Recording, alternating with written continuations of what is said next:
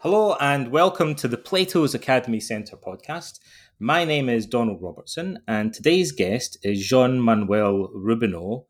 Jean-Manuel is Associate Professor of Ancient History at Rennes 2 University. He specialises in Greek antiquity, the historical anthropology of sport, and the history of social inequalities.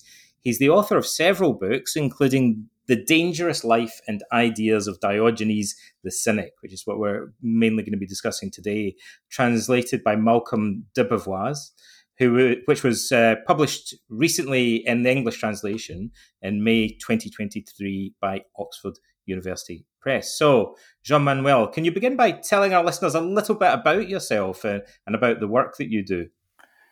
Yes, thank you for your invitation first. And yes, I've been working for the past 20 years about social history of the ancient world. So basically, I began by studying the social inequalities, hierarchies, these kind of things, and I ended trying to build a renewed image of the social life and the everyday life in ancient Greek cities. So the aim was to balance the image. The scholarship has a tendency to produce about ancient world, because we have a tendency to idolize the ancient world, speaking about democracy, beauty, aesthetics, architecture, etc.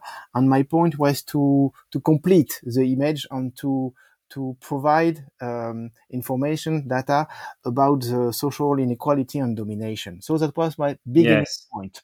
And Diogenes, in a way, this study this book is a kind of echo of that approach, meaning that what I was interested in at first was studying the life of beggars and what it means to be a beggar, and what was mendicancy in the ancient time, how it was approached, was tolerated, how people did behave with beggars, etc.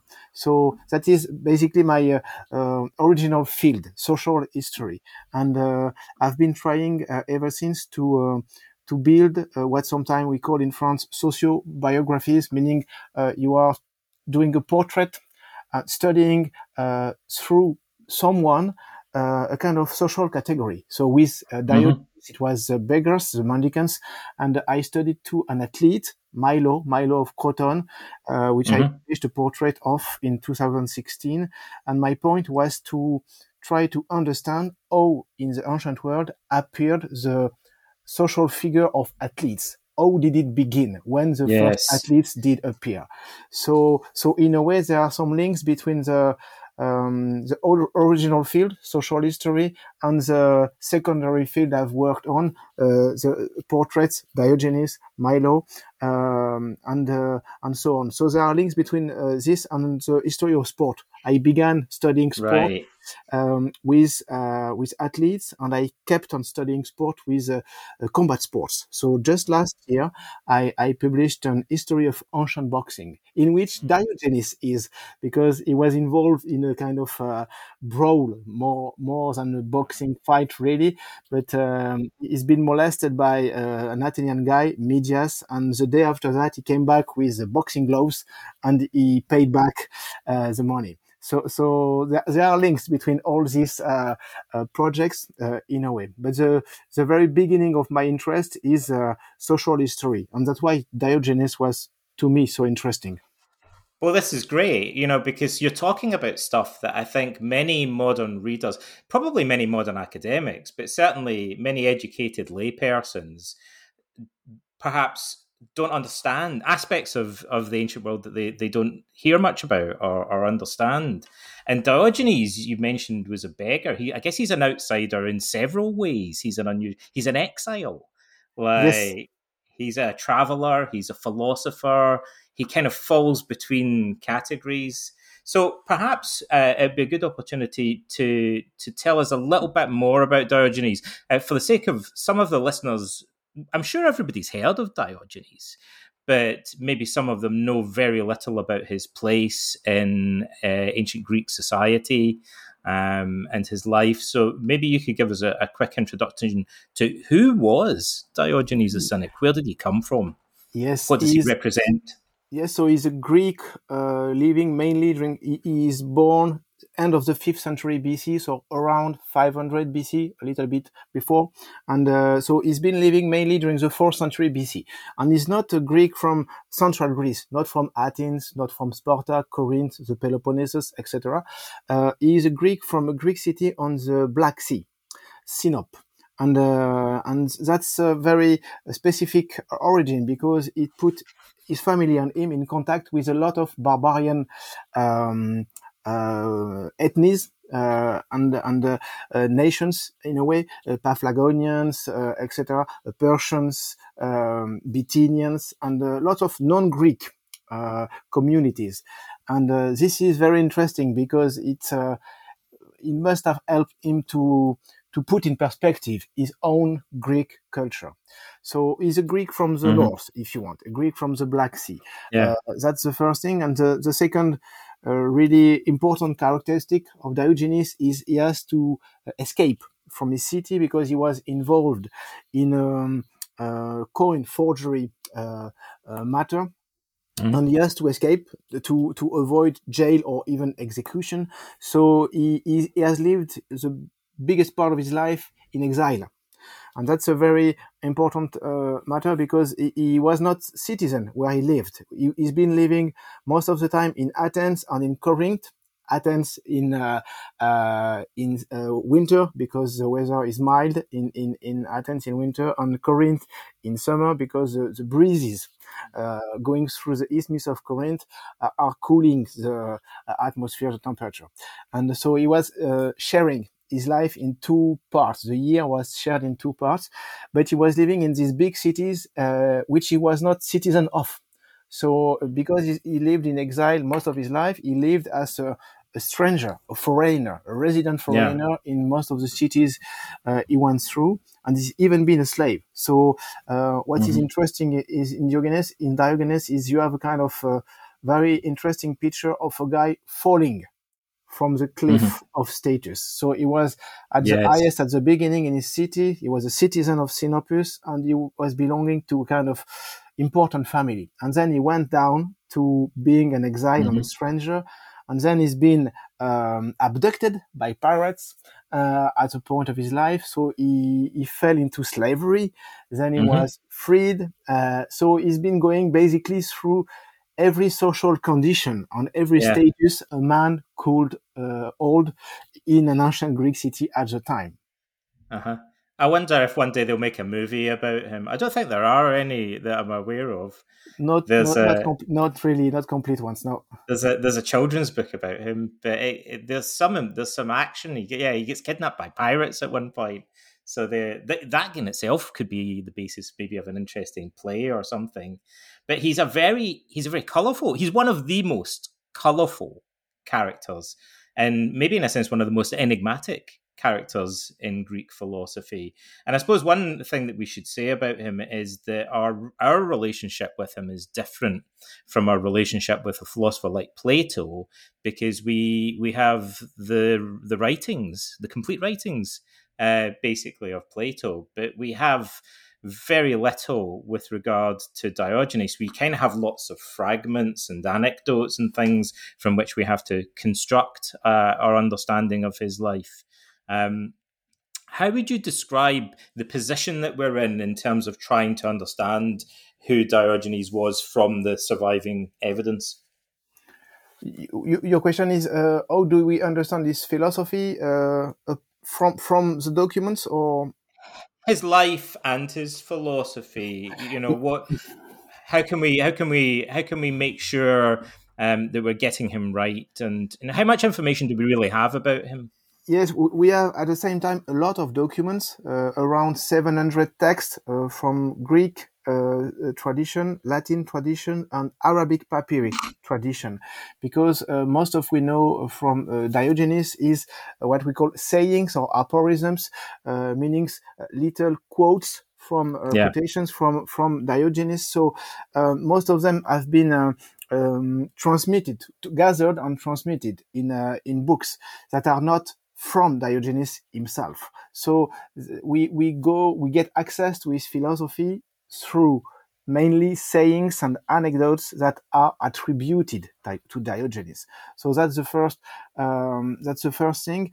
You're right. We don't have much documents from Diogenes. We have a fragment of a treaty, a political treaty transmitted by a later philosopher.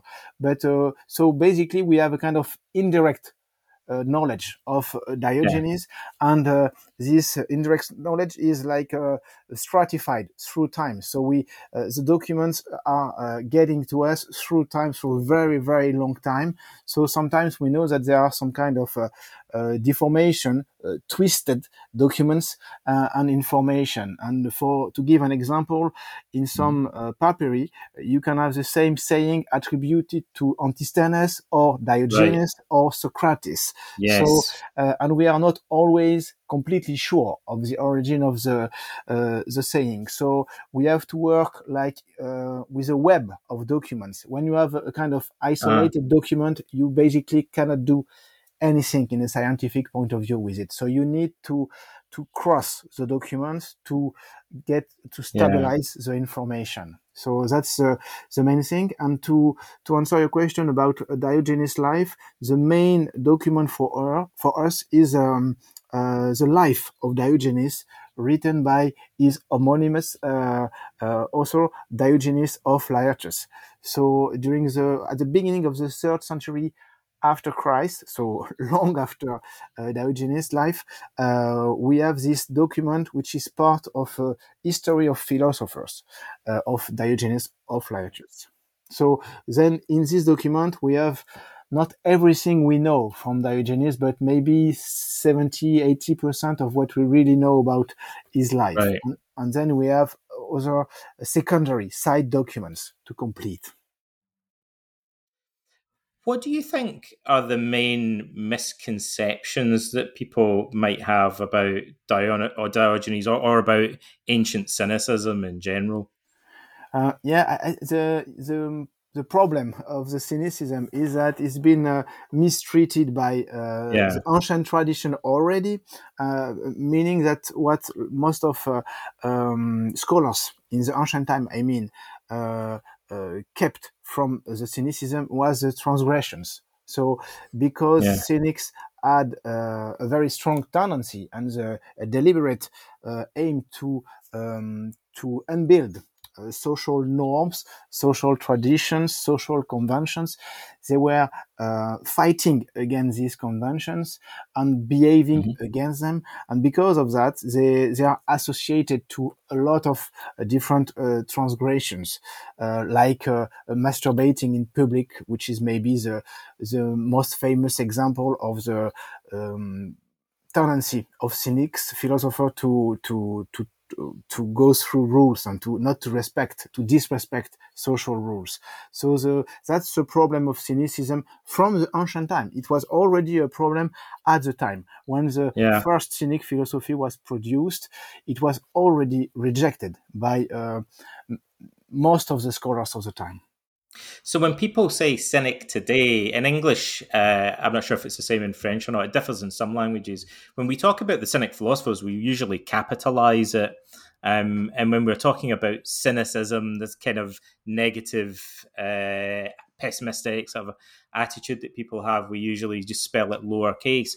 I mean, just for the sake of our listeners, could you clarify what's the difference between what people mean by being cynical today and what we mean by being a cynic philosopher in the ancient world? Yeah, maybe we can begin with today. Today, to Yeah. be a cynic is to have a kind of very cruel look on life. You don't put around your vision of life many accommodations or nuances. You look the reality of life frontally. That's to be in a way a cynic. So you don't. Get any comfort with romantic ideals or uh, common ideas that are more convenient to make life acceptable. So I will say that. But the ancient cynicism is quite different. It's first the term is coming from an insult. So the word cynicism comes from kion in Greek, which is a dog, and that's because they were considered as living the life of dogs. That's the main Yeah. explanation, even if we have many different explanations about the origin of the term. But it was an insult at the beginning. The word kynikos, cynic, and the thing is Diogenes, Antisthenes before him, then Diogenes, then their pupils have used that insult. As a badge of honor in a way, as Yeah. they have inverted the logic of the insult to make it a kind of coat of arms and to be proud of living the life of a dog and to show it and to admit it and to take some kind of honor and glory from it in a way. So Yeah. that's the ancient way of understanding the word cynicism at the beginning. That's the idea of living a life of poverty, of simplicity, of frugality, mainly. So that is to be a cynic at the time. I think another thing is that we don't normally think of modern day cynical people as being particularly happy or fulfilled, whereas Diogenes, by all reputations, was I don't know if happy is the right word, but he was if he was seen as flourishing by many people, and despite his poverty and his circumstances, he was paradoxically living a very full life. Yes, absolutely. He has no rejection of pleasure and happiness. Yeah. That's the biggest difference between the two fathers of cynicism: Antisthenes, which is Diogenes' master, Yes. and Diogenes. Antisthenes was rejecting the idea of pleasure, which Diogenes did not really. He was accepting the idea of pleasure. He just tried to demonstrate that you had to take care not to be enslaved by your Uh-huh. desires and your love of pleasure. But he didn't deny the pleasure of eating something you like, being in the sun and enjoying being in the sun, getting a good sleep, etc. So he has no difficult relationship with pleasure. The cynicism after Diogenes is not like a mortification in itself.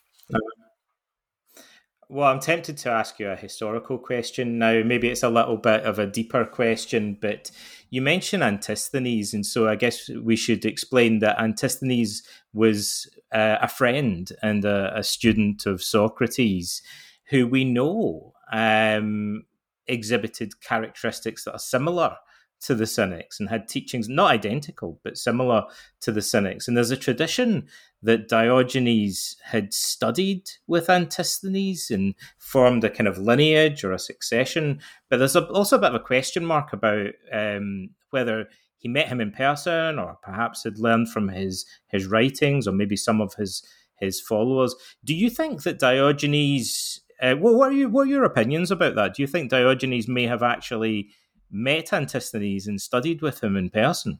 Yeah, in fact, it's a complicated question. We the chronology is uncertain. They Yeah. might have met at the beginning of the 360s years, so it's possible. But after that, Antisthenes died, and we are not sure that Diogenes was in Athens before Antisthenes died in Athens during the 360s. So the chronology is quite uncertain. Some documents tell us that they met, and we have some anecdotes about their meetings. But what can be considered as sure, stable, is that even if he didn't meet him, he had access to his Yeah. treatise, his books, and the information that Antisthenes has spread around him, even if he Yeah. didn't accept so many pupils. But He so must. yes. I was just going to say Diogenes must have met people who or probably would have met people who had met Antisthenes. Yes, that is quite sure. Around Socrates, there was a lot of pupils, including Antisthenes and Xenophon and Plato, etc. And lots of them were still alive when Diogenes arrived in Athens in exile. So yes, he must have some kind of indirect sources of information. What we don't know absolutely for sure is if they really met in person. But anyway, even if they didn't meet. Sorry, the link, the intellectual, the philosophical link between them is obvious. Obvious, yes. And well, another question that follows on from that, so maybe a less obvious link, but still one that could potentially be made, is what's the relationship between Socrates and Diogenes? Because sometimes Socrates is portrayed in a variety of ways. And I'm thinking in particular, the biggest contrast would be between the way that he's portrayed by Aristophanes in his satire, and then the way that Plato portrays Socrates are almost opposite in some regards, but sometimes Socrates is described in a way, even by Aristophanes, that makes him sound like his lifestyle resemble. He went around barefoot. Sometimes he's described as being unwashed. Sometimes as dressing down, living in relative poverty. And some of his views about wealth and so on seem like they resonate with the later Cynic views. What do you think is the relationship between the Cynics and Socrates? Yeah, in a way it's a paradoxal one. There are two sides of the story. If you look at their choices, I mean Socrates and Diogenes, there are a lot of common points.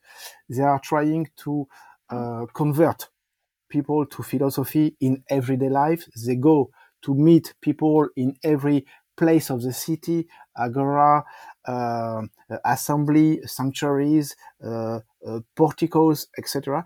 So in a way, they had a kind of a common attitude to philosophy, Yeah, trying to convert people. That's the first thing. And the second thing, you're right, Socrates lived a kind of modest life. But here is the paradox: we have some sayings telling that Diogenes was um, judging very severely Socrates' life, considering that there right. was too much comfort in that life. And Yeah, secondly, you can say that you could point that Socrates had a kind of very regular life with a house, with a yeah, wife, and in a way he had some money because we know that he's been yeah. hoplites in the army, which means he had some kind of Yes. estate. So there are some material differences, and Diogenes was pointing that, or at least has been pretended to have pointed that differences, but there are lots of common points, and Socrates is a kind of grandfather of Diogenes, clearly, in a way. Yeah, that's very interesting.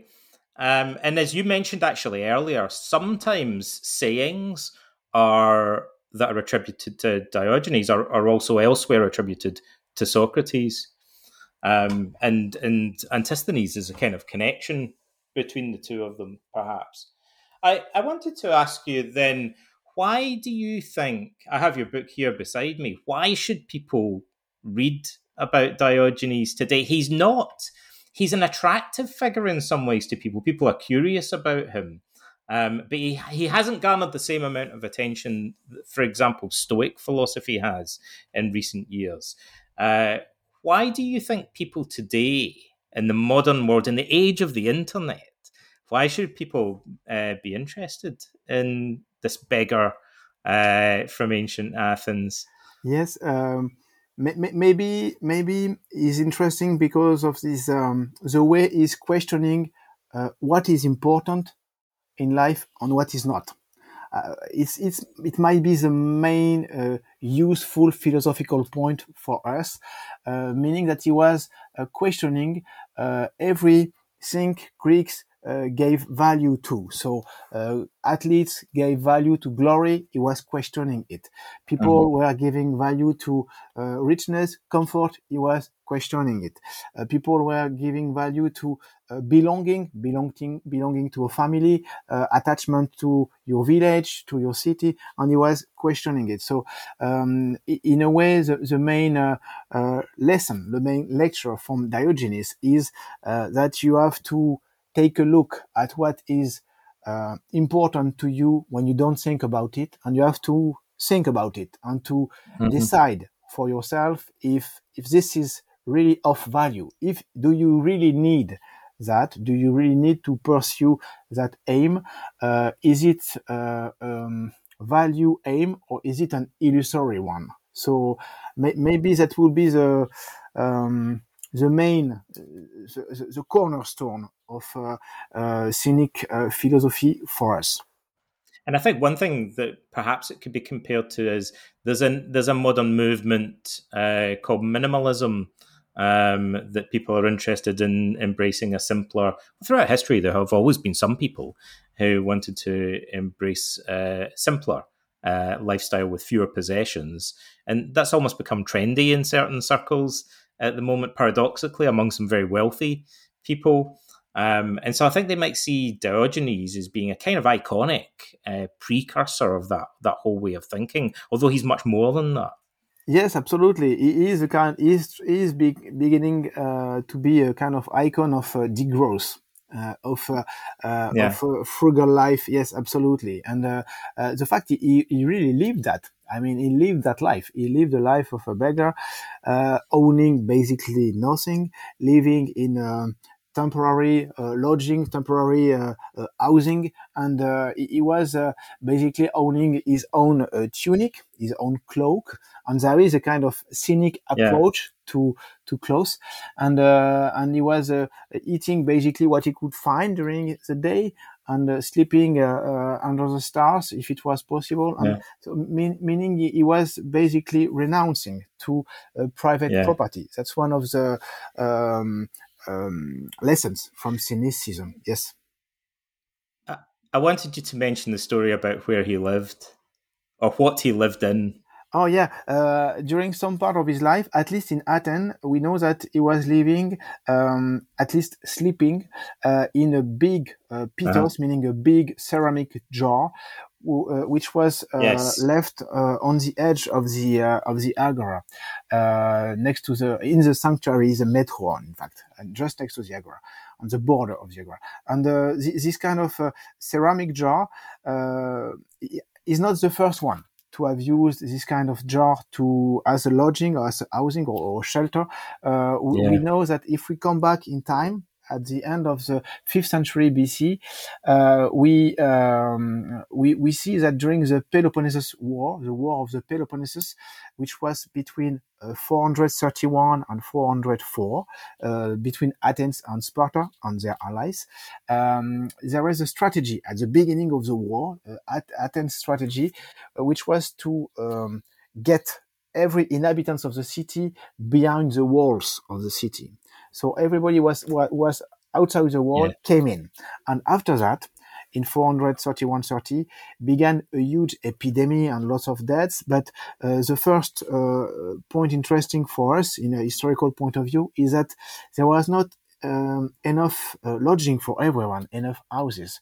So yeah, people had to find tents, temporary shelters, and they used these big jars, which were yeah, normally used to store food. These huge jars who could be higher than 2 meters high and like 2 meters wide were used to store different kind of food, cereals, for example, and yeah, they were digged in the part of it was digged in the ground to make it more yes, stable and more cold, and people use these empty ceramic jars to have a shelter, to sleep somewhere, and to be protected not really from the cold, but at least from the different kind of intemperies.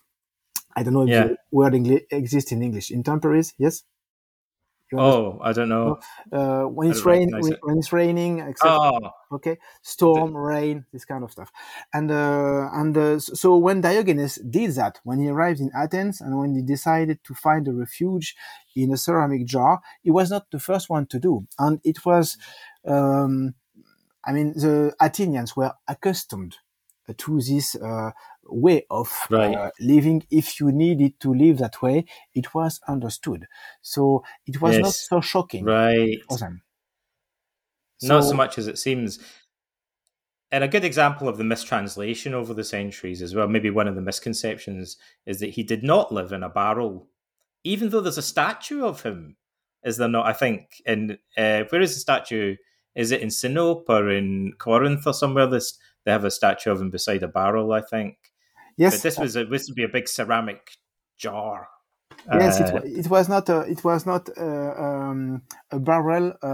And the story, it's a long story. It's Latin scholars, Seneca and Juvenal, who the first during the first century after Christ, when they were trying to describe a jar from yeah, Greek to Latin, they used the Latin word dolium, which means a barrel, a wooden barrel. But they knew they were. Not super precise in their translation. They understood that, they were aware of that. But after that, the idea that Diogenes was living in a wooden barrel sedimented, stayed in the tradition. yeah, But it is not possible that he was living in a wooden jar because at the time of Diogenes there was no such thing. it didn't exist. No, they did Yeah, not exist. We have an archaeology of the wooden barrels. The first uh-huh. one are from the first century BC, meaning more or less 300 years after Diogenes. And the first Yes, texts talking about wooden barrels are also from the first century BC. We found them in Caesar, Julius Caesar yes, in treatise. Julius Caesar. So yes, it's a long story, and the modern time have often decided to picture Diogenes inside a barrel.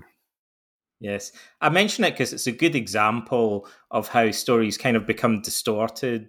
And part of studying classics is to try and get beyond some of the misconceptions and mistranslations that have accrued over many centuries. And also wanted to mention a bit of trivia to you as well. In English, sometimes pithos is translated using the English word tub. And I saw once that someone had a picture of Diogenes. I think it was like a caricature, and they'd misunderstood the translation and shown him living in a bathtub. Okay. Um, So you can go quite so far from the original. yeah, pretty far removed from the original Greek. So Okay. how do you think then, to come back to Diogenes' place in the history of philosophy, and maybe this brings us back to the subject of Stoicism, which I know some of the listeners are going to be interested in.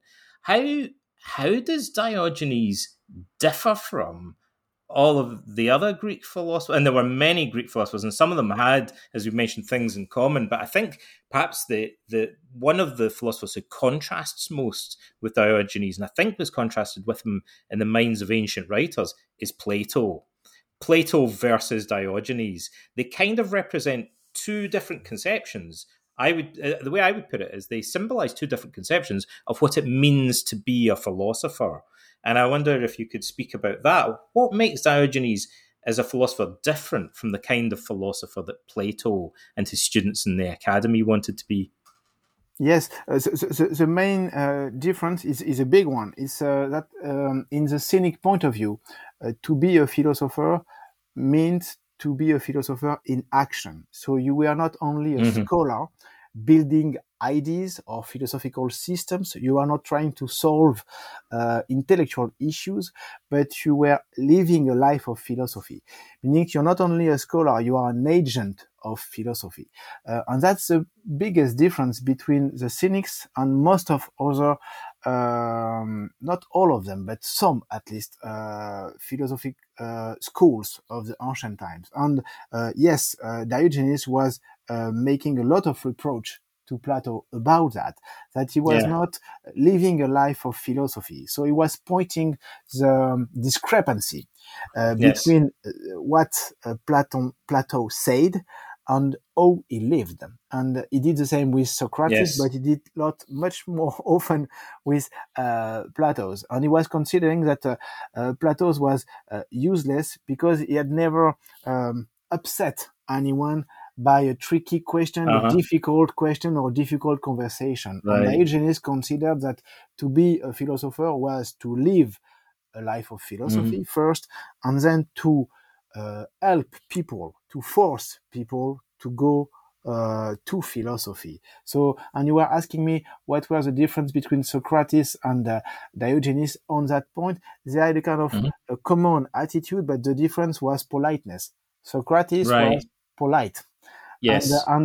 Diogenes was brutal. And this is one of Yes. the reasons of his popularity in ancient times. Uh-huh. He was really a straightforward guy, and he was respecting the principle of what Greek called paresia, meaning you have to speak Yes. really frankly, really freely to people. You have to force them to listen to you and to question Uh-huh. themselves and their attitude. So the main difference between Diogenes and Plato is around that, and the consequence is for Diogenes, if you want to be a philosopher, you can decide to be one, and the next minute you live a life of philosophy. You Yeah. will, of course, you will improve as a philosopher with time, but you live a Uh-huh. life of philosophy. As for Plato, he said that you need 50 years to build Yes. a decent philosopher. So that's a very long way. And and Yeah, you have to spend a lot of it studying geometry, which is not something I imagine that I think. What I'm hinting at is I think to some extent the Plato's Academy became an academic institution where people were encouraged not just to be even philosophers in the sense that we think of today, but actually polymaths. They studied political theory, geometry, astronomy, and I think perhaps that the Cynics viewed some of this as pretentious or, kind of useless in the sense that we say something is overly academic today. We don't see, I don't know, are you aware of Diogenes having studied subjects like geometry, for example? Or I feel like he saw that the academics were too bookish, perhaps, in their yeah, studies. yes. There are some. There is a kind of list of disciplines that we know he Yeah, considered scientific disciplines that he considered absolutely right. useless. But you're right. He was pointing at and he was rejecting philosophy when philosophy was just a speech and Hmm. an intellectual building. There is the anecdote of the rooster, Hmm. which is interesting in that way that Plato had proposed to define the human as a biped with no feather. And what Diogenes did was to take a rooster, to pluck the rooster, and then to say, this is the man of Plato. And this the anecdote, we never know if he did that. But what is interesting is attacking the speech part of Plato's philosophy. The idea that if it's just Right. an idea from the ground, not from the ground, but like in the sky, it's useless. It Hmm. doesn't help you to live a life of philosophy. It doesn't help you to go through philosophical issue. So it's useless. And the Diogenes was always saying that Plato was, in that way, as a philosopher, a useless person. But they have more common points that that he did say. They are from the same school of philosophy, the Socratic school. So they are Yeah. from there, both of them, and Diogenes wrote too. He Yeah. wrote several treatises, including a political treaty like Plato. So there are lots of differences, but you could see some common points too. But then I have another question. I suppose this is another slightly deeper question. So we get from the anecdotes an impression that Diogenes embraced a particular lifestyle. But I think what's perhaps less clear to me, is if he saw himself as part of this tradition that other philosophers were part of, to what extent did Diogenes employ dialectic or engage in debate or employ something resembling the Socratic method? Um, I don't really get the Yeah. impression that he did, but perhaps you can shed some light on that. And I guess a related question would be, how did Diogenes conceive of the training of other? Because I believe he did have some followers. So how did he think philosophers should be educated? Yes. So the question of the philosophical technique of Yeah, conversation, what we mainly know about Diogenes' technique was what I said before is paresia, meaning you have to say to Paris, yeah. people true things, harsh things to hear, and then you Yeah. might convert them to philosophy. You might convince them to Uh-huh. by being honest with them, by telling them the truth, by using paresia. So that's the main specificity of Diogenes' philosophical technique. But in question of followers, yes, he had pupils, which Antisthenes didn't want to, but Diogenes accepted pupils, so he tested them with kind of ordeals, and to see if they had a kind of basic ability to be philosophers, or if they were not ready at all, and it was then useless. Yeah. But the main point was to give away everything, every belonging, everything you owned, your life. You have Yeah. to leave your family life behind you. You have to leave your estate behind you. So the point of being a Cynic philosopher was to live a life of mendicancy.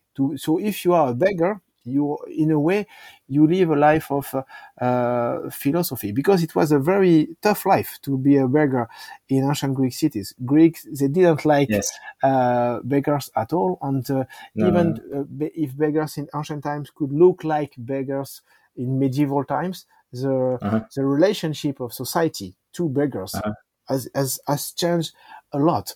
During the Christian era, the mendicants, the beggars, were used to help people save their alms. So if you give something to the beggar, it's helping you. That's the Christian way Yes. of approaching mendicancy. But in the ancient times, in the Greek pagan cities, it was not at all the way. They were beggars were considered as parasites, and Yeah. Diogenes was often insulted, beaten sometimes, spit at, etc. So because he was considered as a parasite, and all Hmm. the point of the Cynic philosophy is to change that relationship to poverty and to mendicancy. And we have an anecdote saying that Diogenes was trying to make a distinction between mendicancy and his behavior. He said, "I'm not begging. I'm asking." So it's in Greek, it's aitein and apaitein. I'm not begging. I'm asking for something, but I give something in return. So Hmm. the whole thing of the cynic attitude, cynic philosopher attitude, was that yes, they were begging, but they were providing to people some philosophical advice and help. So they were considering that there was a kind of reciprocity, social Yeah. reciprocity of the relationship. In some ways, I'm so following on from what you've said. Sometimes, in some ways, I'm surprised that Diogenes had any followers, or that he was held in it, because we have to assume. I guess, like you were saying earlier, there were different strata in Athenian society and in other Greek cities, and people, of course, like today, had different opinions about things.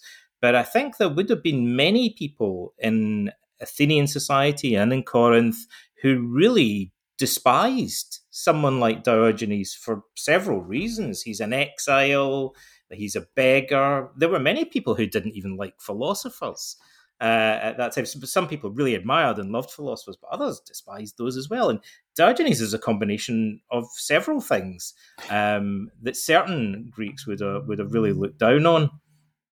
Yes, yes, yes, absolutely. The Athenian society or Corinthian society, they had some mixed feelings uh, Yeah. to Diogenes. So some Yes. people loved him, some people couldn't stand him, and maybe Hmm. sometimes the same person had a kind of Yeah. sympathy for Diogenes most of the time, but couldn't stand him at Yeah. one day or another, because he was a tough guy to. It was a tough company. He was not, as I said, he was not living with any consideration to courtesy. Politeness, social conventions. So it could be difficult, but we know that when his jaw has been broken, the Athenian, Hmm. at least the legend, says that the Athenians voted a decree to buy him a new Yes. ceramic jar. A new So, jar. and Yeah. even if the story is not true, it means that at some point he was integrated in the city and he has some allies and some friends.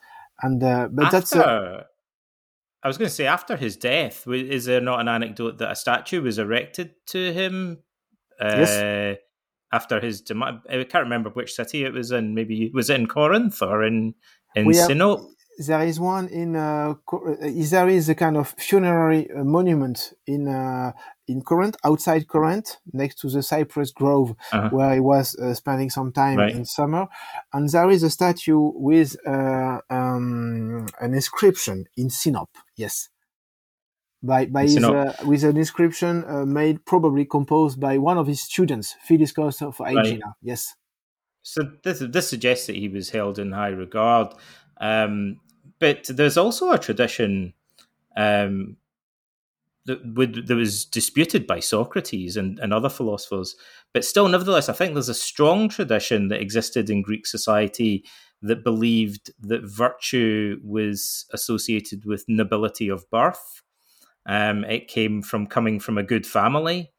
And Diogenes' claim to be virtuous would have, I think, offended uh, aristocratic Greeks who believed that there was an association between virtue and being a good person and coming from a noble family.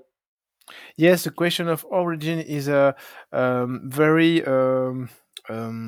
present in the social life in ancient Greek cities. It's providing power, notability, access to a political power mainly. But in Diogenes' perspective, this was one of the fake part of identities of people. You were only what you did. So your identity was based on your actions, not on your origin, not on your money, not on your outfit, not on your marriage, your family, your offspring, anything like that. So everything that was about your social attachment, social links, was irrelevant to Diogenes. So he was unbuilding, destroying every kind of social relationship model.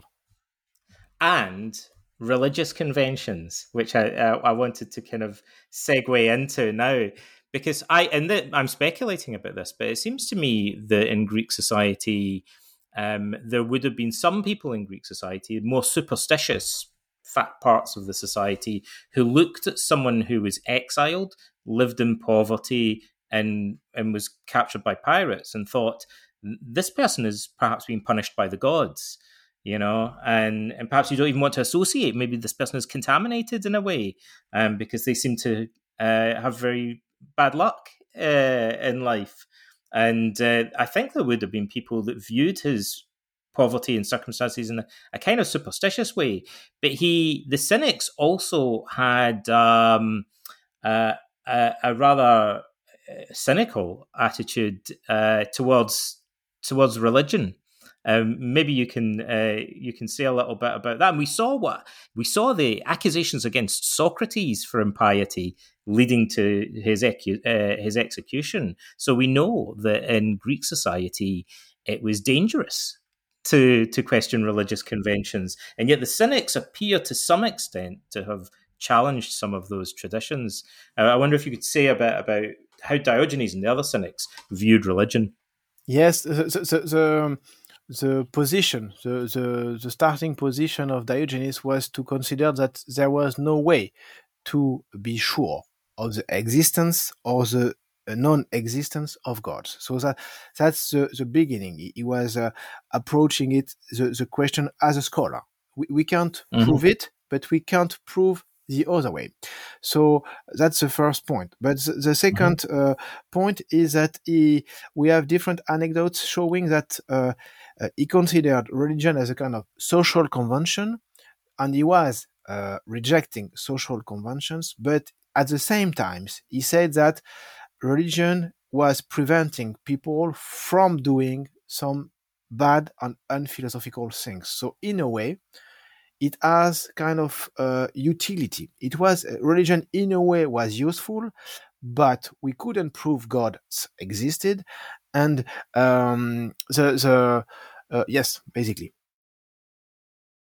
Mm. you. I'm thinking of some anecdotes that I've heard about him, but I don't know how well attested they are or how old they are. But I believe there was one where I think Diogenes is said to have taken a wooden statuette of Heracles and used it to kindle a fire to cook his lentils.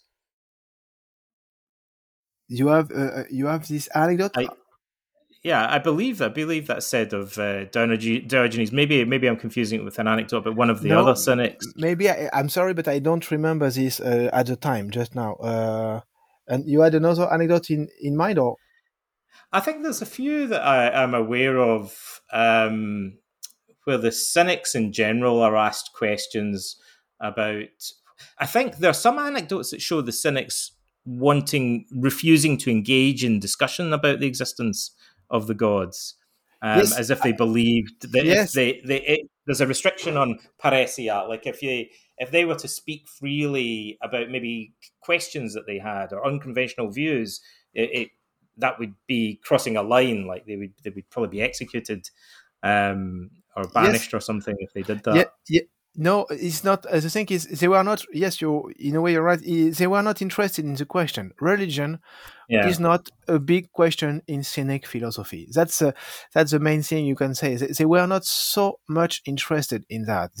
Because they didn't really see the point in everyday life apart from what you said before, the question of uh-huh. superstition. So Yeah, Diogenes and Cynic philosophers were making fun of people who had a very extreme relationship yeah. to gods. So that they were making fun of, and that they were trying to unbuild. But um, they didn't consider the question of gods as a major philosophical question. That's the main thing you could say about the relationship between the Cynic corpus and the question of gods and religion.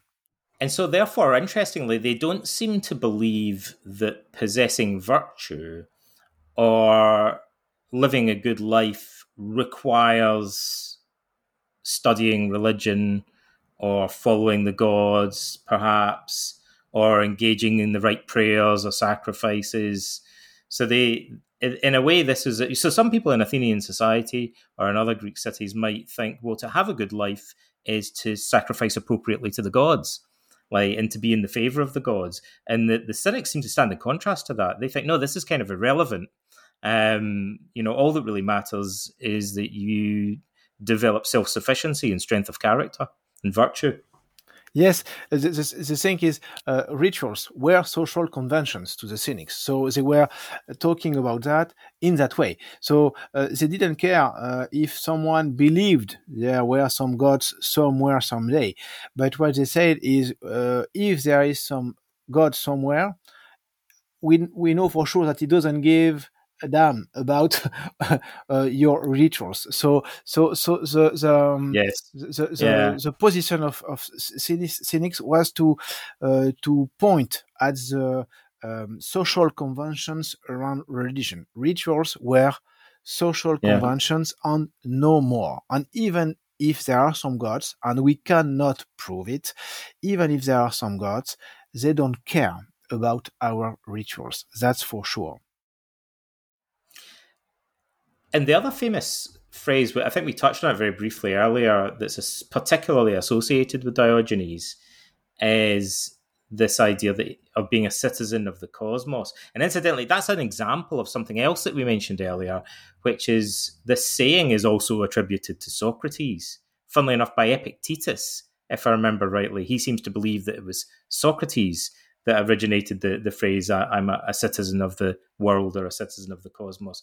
But generally, it's strongly associated with the figure of Diogenes the Cynic. I wondered, why do you think he arrived at that view? You've given some hints already in terms of his life story. And what do you think is the significance of his cosmopolitanism and what was its impact on other thinkers? Yeah, I would understand this as a kind of echo of his life Uh-huh. in a way.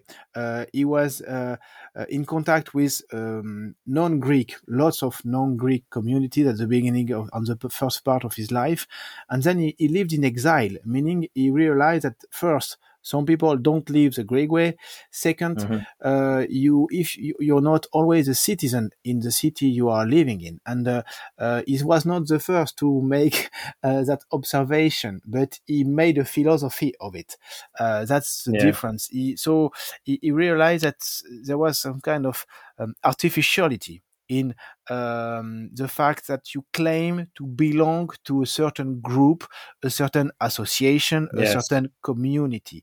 So again, the point of Diogenes was to unbuild these conventions, these groups. He said, family is a convention. You don't need it.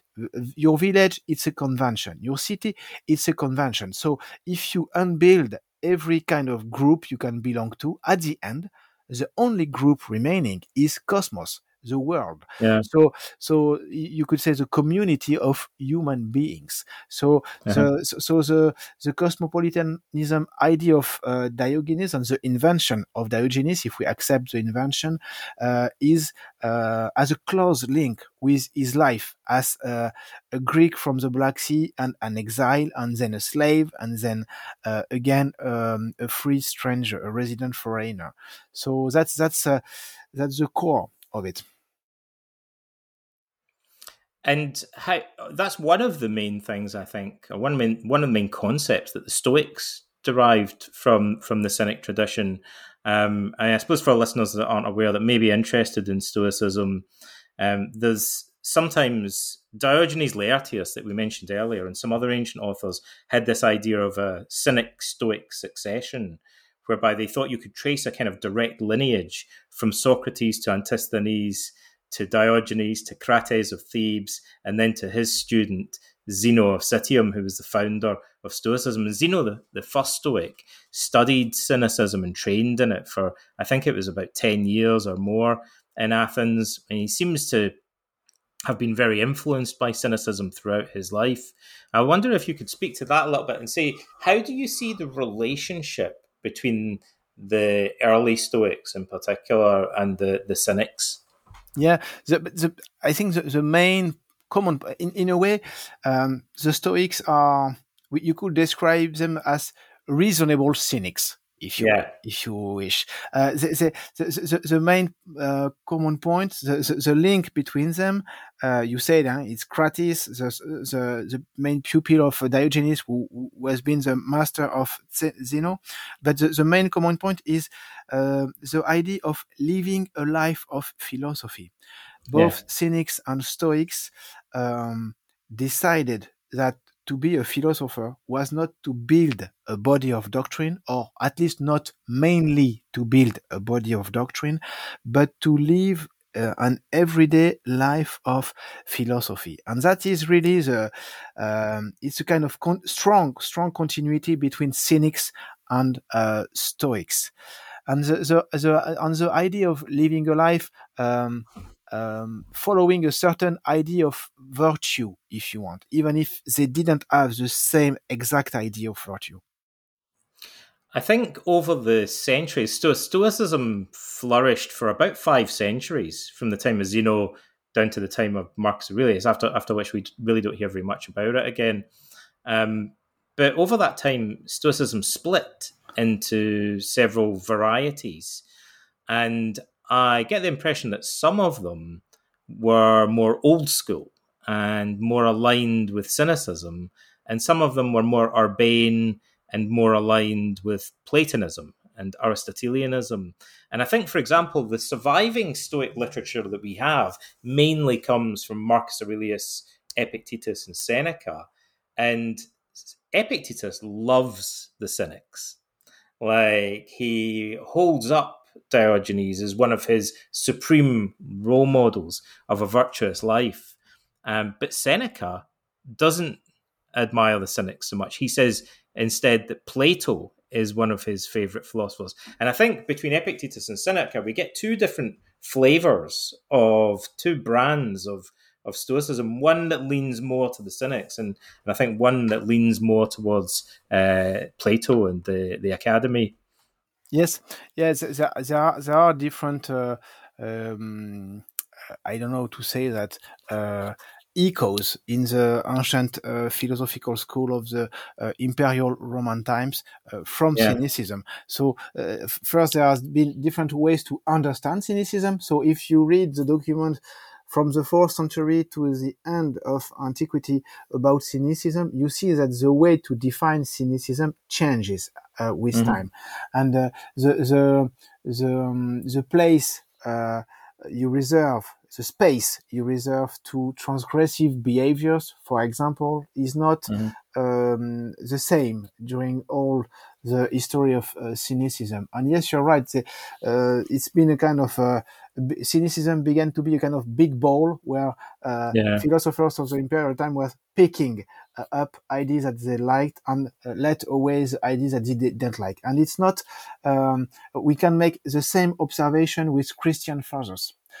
Some Christian fathers Yeah. produced, you could say, a kind of honest idea of what was Cynic philosophy, and others produced a kind of twisted idea, really misunderstanding and diabolizing, making a caricature of the Cynic Yeah. philosophy. So we find that in history of ancient philosophy in imperial time, the same body of doctrine is split and reinterpreted. Yes. I wondered if, in conclusion, there was a question that you would like our listeners to think over in regard to the things that we've been discussing today. Maybe something that you could leave them with that they could reflect upon and ponder. Yes, I have one question. It's a very short one. Uh, is comfort an expression of success? Is comfort an expression of success? It's quite a profound question. I'd be interesting to see if they can comment on that actually when we post the podcast episode, and we'll see what people's responses are. Um, that's an interesting one. Well, I'd like to thank you for your time today. It's been an absolutely fascinating discussion about one of the most intriguing figures in the ancient world, and definitely in ancient philosophy. So, thank you very much to Jean Manuel Rubineau, and thanks to our listeners for tuning in. Please share the podcast episode with your friends and comment below. And we look forward to hearing your responses to Jean Manuel's question today. Thank you for So thank you for your invitation. Sorry. it's been an absolute pleasure. It's been an absolute pleasure. Okay, so bye everybody. Bye.